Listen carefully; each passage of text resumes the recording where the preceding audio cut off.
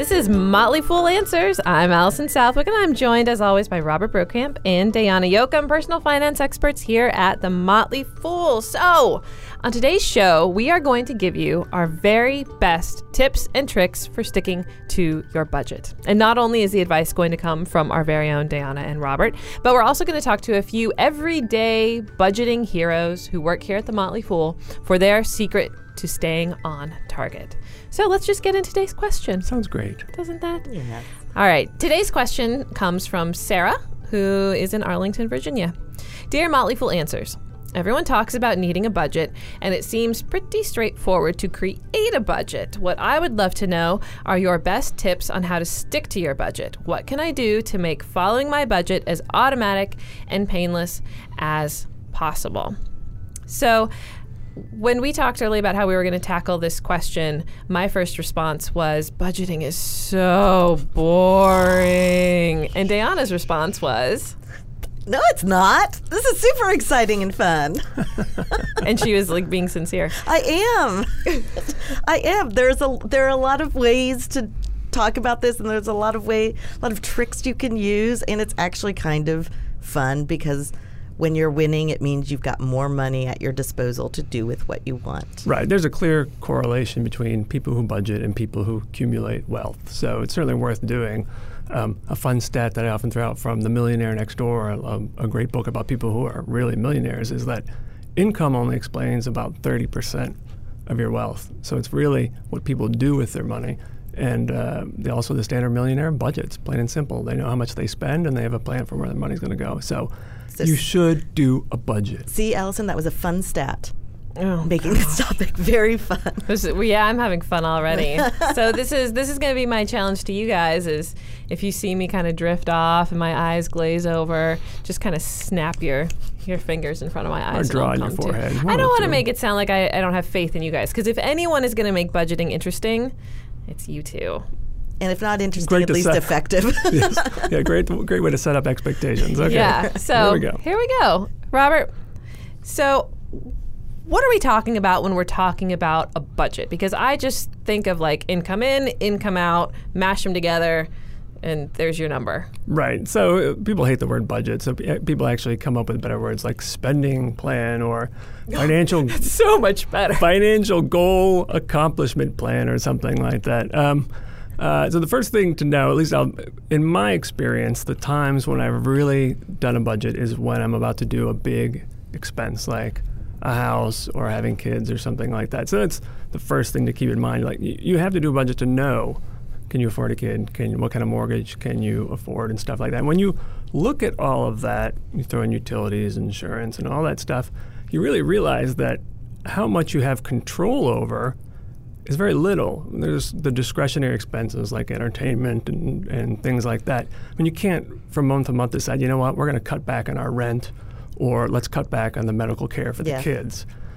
So let's skip that car insurance payment this quarter. Yeah, exactly. I'm just not feeling it this month. You? Right. So to Sarah's point, I mean, when it comes to sticking with a budget, realizing what you have control over and just focus on those expenses.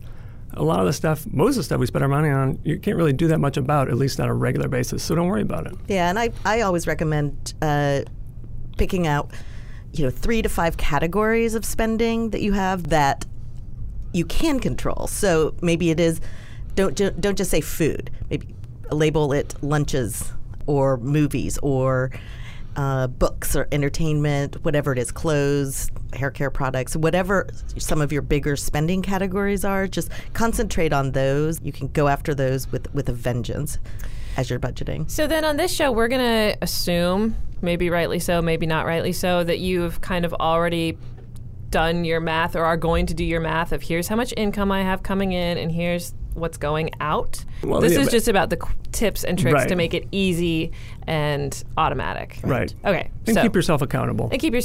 So then we're going to focus just on that discretionary income that you can have control over. How do you make it better to control that? Yeah? Yeah. Sounds good. We are in agreement. I make it sound like this is a planning meeting. Sorry, I turned our podcast into a planning meeting. This is how the sausage is made, people.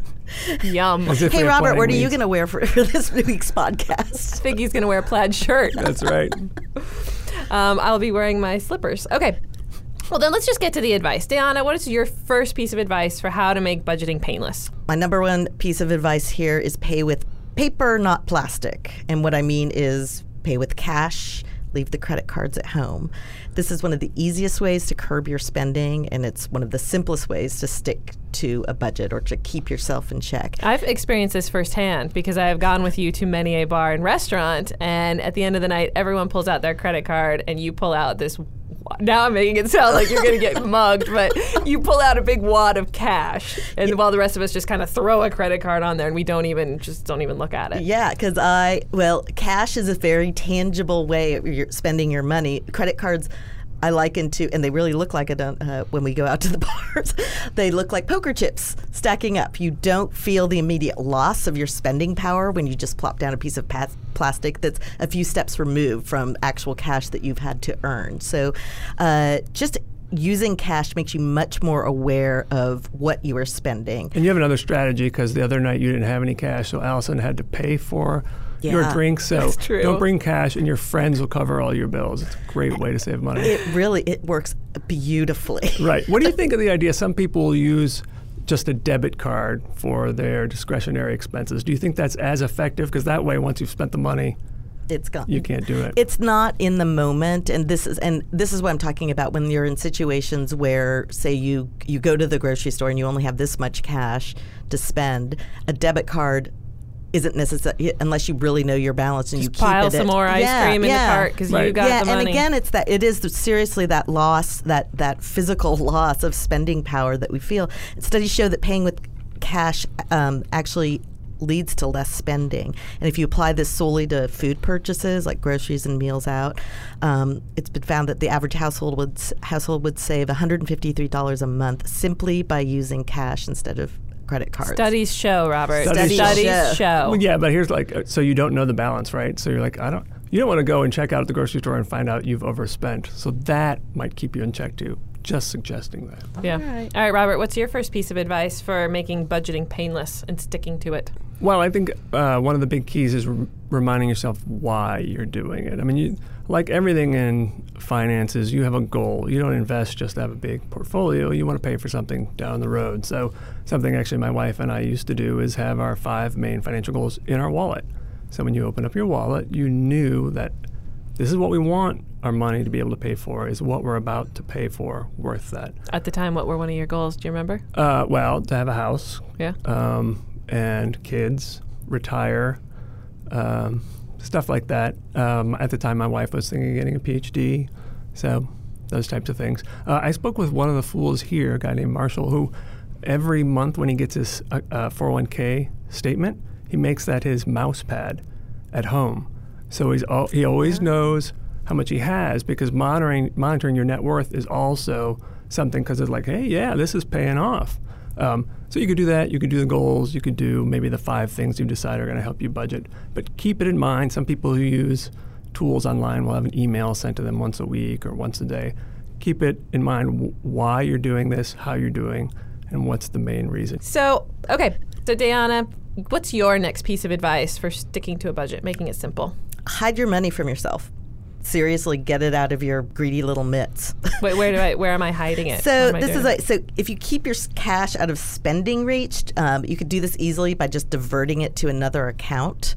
So you keep one account for your must-pay expenses, how much you're going to spend on groceries and the bills and everything, and then just move your other money away, maybe even to another banking institutions, so that it's a real pain to get to it, so you don't succumb to those impulses. We have a savings account at a bank where you can't access it by ATM or check. You have to transfer it first to your checking account, and it takes a couple of days. So that's one way to do that. Yeah, it's sort of like a cooling off period. Right. So you're essentially doing that when you're diverting money from your paycheck into your 401k. Exactly. Right. You're getting it out of there automatically, so it's never there for you to spend in the first place. So right, and there are taxes and penalties for doing it, so that it's a built-in incentive not to touch that money. Right. So in this, maybe institute a penalty for accessing that other account for something that's not absolutely necessary, like fixing a car. So then, can I? Sorry if this sounds like a weird banking question. Can I actually automate and say, like, every month I want $100 taken out of this bank account and moved to this other bank account? Yeah. Or do I have to contact my bank every time I want to do that? Oh, no, No, automatic automated. transfer. Right. So say every just month like- it's on like- the 15th, yeah. I want them to take $100 out of my bank account and move it to here, and then it's like it never existed. It's like paying a bill. Yeah. Right. Automated bill payment, and you just pick a fixed amount and have it happen before you are able to see that your entire paycheck deposited to your checking account. Cool. Do you have other ways of hiding money from yourself? My father hides it in a piece of furniture in his house, and we only found this out recently. So we're always like, if he had passed away and we sold all the furniture, someone would have been very happy. So if you're going to do that, make sure you tell your relatives where this is. And my dad doesn't have that furniture anymore, in case you were thinking of breaking into his house. Just saying that. Tearing apart the Right. couch cushion. So this is so bad. Go mug Diana, and then when you're done with that, go break into Bro's dad's house. That's right. And just slash the cushions. Yes, exactly. Exactly. My dad lives in Australia, so go find him there. Yeah, good luck. Really? But they still won't be able to find them. All right, before we get to your number one best piece of advice about sticking to a budget and making it as painless as possible, let's talk a little bit about tools. Right. You know, online. There's a lot of ads for different online tools to help you budget. Which ones do you like? Well, the most common is Mint, and I do use Mint. Others are Hello Wallet, something called YNAB, which means you need a budget. It's very popular. Quicken, which is actually owned by Intuit, which also owns Mint, but it has its own budgeting as well. A lot of apps out there to track things. I mean, just Google like best financial tools and you'll find something. And I like those partially because they will pull information from your credit card accounts or your bank accounts and categorize the expenses for you. It's not always correct, so you got to go in there and customize it a little bit. And then you get those weekly emails if you want them. But the people who are the most dedicated budgeters that I know use their own spreadsheets. They've created them themselves because a lot of those other tools you can't customize them. You kind of have to go with what they have. It's an easier way to do that. The ones who are married put it up in the cloud, as the kids say these days, so that the spouses can pull it down. They're at the gas station. Boom, gonna add this in there. We put that in. There are actually some people I know who actually do receipts. They write on what they spend on the receipts. They come home and they put it in a bowl when they get home. At some point at the end of the day or at the end of the week, they tally it all up in a ledger. And that makes it a little bit more hands-on and tangible. Like I'm actually writing this down. Yeah, I just learned that that's what my brother and sister-in-law do. Yeah. Wow. I'm also a fan of some of the analog tools for tracking your money. And By which you mean a pen and paper? well, one of them is the envelope method, which there actually is an online version of this, but simply structuring your everyday or your weekly spending by putting the amount of cash you've allotted to certain expenses into envelopes that Physical envelopes. Physical Like you got to go to envelopes. Staples, buy a box of envelopes, get Yeah. some cash. Yeah. Right on the front of the envelope, restaurants. Yeah, food, lunch, entertainment, transportation, apparels, services, dry Right. cleaning, And whatever. again, it it's is. those things that are flexible when you wouldn't do that for your mortgage or something like that. Right, But I right. do know a financial planner does this. First day of the month, she goes into the bank, and you have to do it in manageable bills. The bank knows she's coming, and they're ready for her. Going to the bank. But no, but this is great. Right? The Like, ATM, that's like ATMs are so hard to find.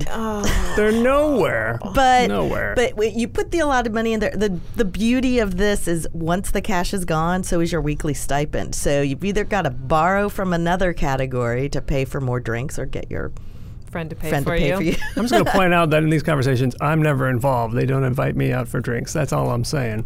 Keep that in mind. Thank you very much. Let's just move on.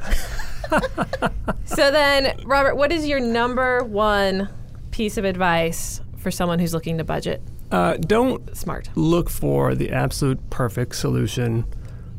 What's that saying? The perfect is the enemy of the good. Don't spend all your time trying to figure out whether Mint's better or you need a budget is better. Just choose one and go with it. And don't beat yourself up if you don't stick with it. I often compare wealth and health or money management to blubber management. And just like if you're on a diet and then you eat a donut, that doesn't mean like I blew it. Now I can go out to eat and eat whatever I want because I failed. Everyone's going to slip up. Nobody is perfect. Accept that that's going to happen. Move on. And the more you stick with it, the more you will improve. The more you'll be like, okay, this method works for me or not. I got to try something else. Diana, how about you? What's your number one piece of advice? My number one piece of advice is to sweat the big stuff. if you are constantly keeping tabs on little things that don't add up to that much. The latte. The lattes. If you really enjoy that latte, then make that part of your non-negotiable spending. But seriously, look at the biggest expenses you have. And one of them, I found this interesting, is vacations. So less than 10% of people actually price out a vacation before they hit the road. And yet the average tab is around $2,300, and that comes to 8% of the average American's annual income. So if you're comparison shopping for frozen peas, trying to save money at the grocery store, I would say probably your time is better spent in planning out all of the things that add up to what you're going to spend on a vacation. So look at your biggest ticket items, your biggest expenses. Attack there first, because people really only have a finite amount of energy to spend, trying to stick to a budget and all of this. Right. And related to that, do that before you commit yourself to a big ticket expense. So I mentioned how my wife and I have done this before we bought a house. It's good to know how much of a mortgage you can afford, because once you get the mortgage, you can't say, I'm going to cut back on the mortgage. Know it beforehand, because that's a fixed expense you're going to have to live with. Ooh, can I have one more? Yes, Diana from the back I'm of sorry. the room. No, we have to stay within our budget. Only one thing. I'll allow it.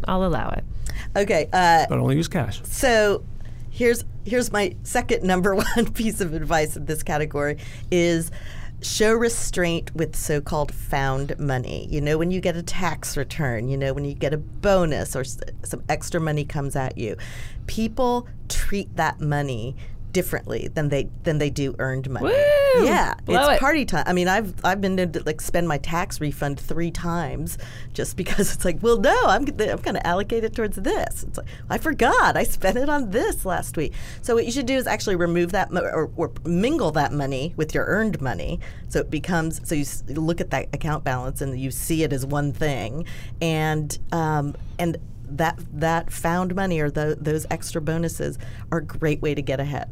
Yeah. Right. And I'll just add to that, people have trouble budgeting because of that. You might get a bonus or something else. I suggest you devote that money to something like your vacation. You get a big bonus, you can maybe take a nicer vacation. If not, then you're going to have to cut back a little bit. And never plan on it. Right. Never plan on on that. You don't deserve a bonus. vacation. Well, you never know when something's going to go south and Right. you end up That's spending true. it on car repairs or you don't get it in the first place. Right. All right. Well, now it's time for us to move on and get some advice from some of our local budgeting heroes here at The Motley Fool. There's a lot of really smart, savvy people who work here at The Motley Fool. And so we asked them what was their number one piece of advice that has helped them out the most for staying on budget. And this is what they had to say. Hi, I'm Megan Brinsfield, and I'm a CFP here at Motley Fool Wealth Management. And you can't have a budget until you know what you're spending. So I recommend using Mint.com or a similar tool to get a handle on your current situation, and then you can set a budget to improve from there. I'm Ruben Dalkey. I'm a QA in the tech department at the Motley Fool. And what my wife and I do to stay on budget is turn annual expenses into monthly expenses. So for example, we drive a 1992 Geo Prism. It's kind of a terrible car. It often needs expensive work done. And so we set aside a small amount every month so that when we do need to have repairs done, even if they're unexpected, we have the money to cover them. Sean Gates, CFP, Foolish Financial Planner at Motley Fool Wealth Management. A lot of people tend to focus on cutting back only on discretionary items, like the daily latte. But I was actually able to cut my housing expenses by realizing I could live in less than 1,200 square feet. Most people spend around 25% of their income on housing, but I was able to get it down to 10% by realizing that I could be happy with less. My name is Emily Wallingsford, and I'm a project manager for Fool One. I'm also an accredited financial counselor. I use YNAB for my budgeting software, and I would say my number one tip is to adjust and be flexible along the way. You're not going to make it under budget in every category every month, so if you go over in your dining out, then you need to cut back in your groceries or vice versa, whichever category you choose to sacrifice that month. All right, that's going to do it for today. When you ask, Motley Fool answers. See what I did there, Diana? That was good. That's That pretty was good. really good. So email us your questions to answers@fool.com. Please put clogs in the subject line. And if you'd be so kind as to rate our little show on iTunes, we would really appreciate it. I would like to thank Mary D82 for her review. She said, I love all of the Motley Fool's podcasts, and this new one is also great. I know. The hosts are really funny, and I've already learned a ton of new money tips. Isn't that sweet of her? That is. Thanks, Mom. So pretty please let us know what you think of the show by rating it on iTunes. For Robert and Diana, I'm Allison Southwick. Fool on.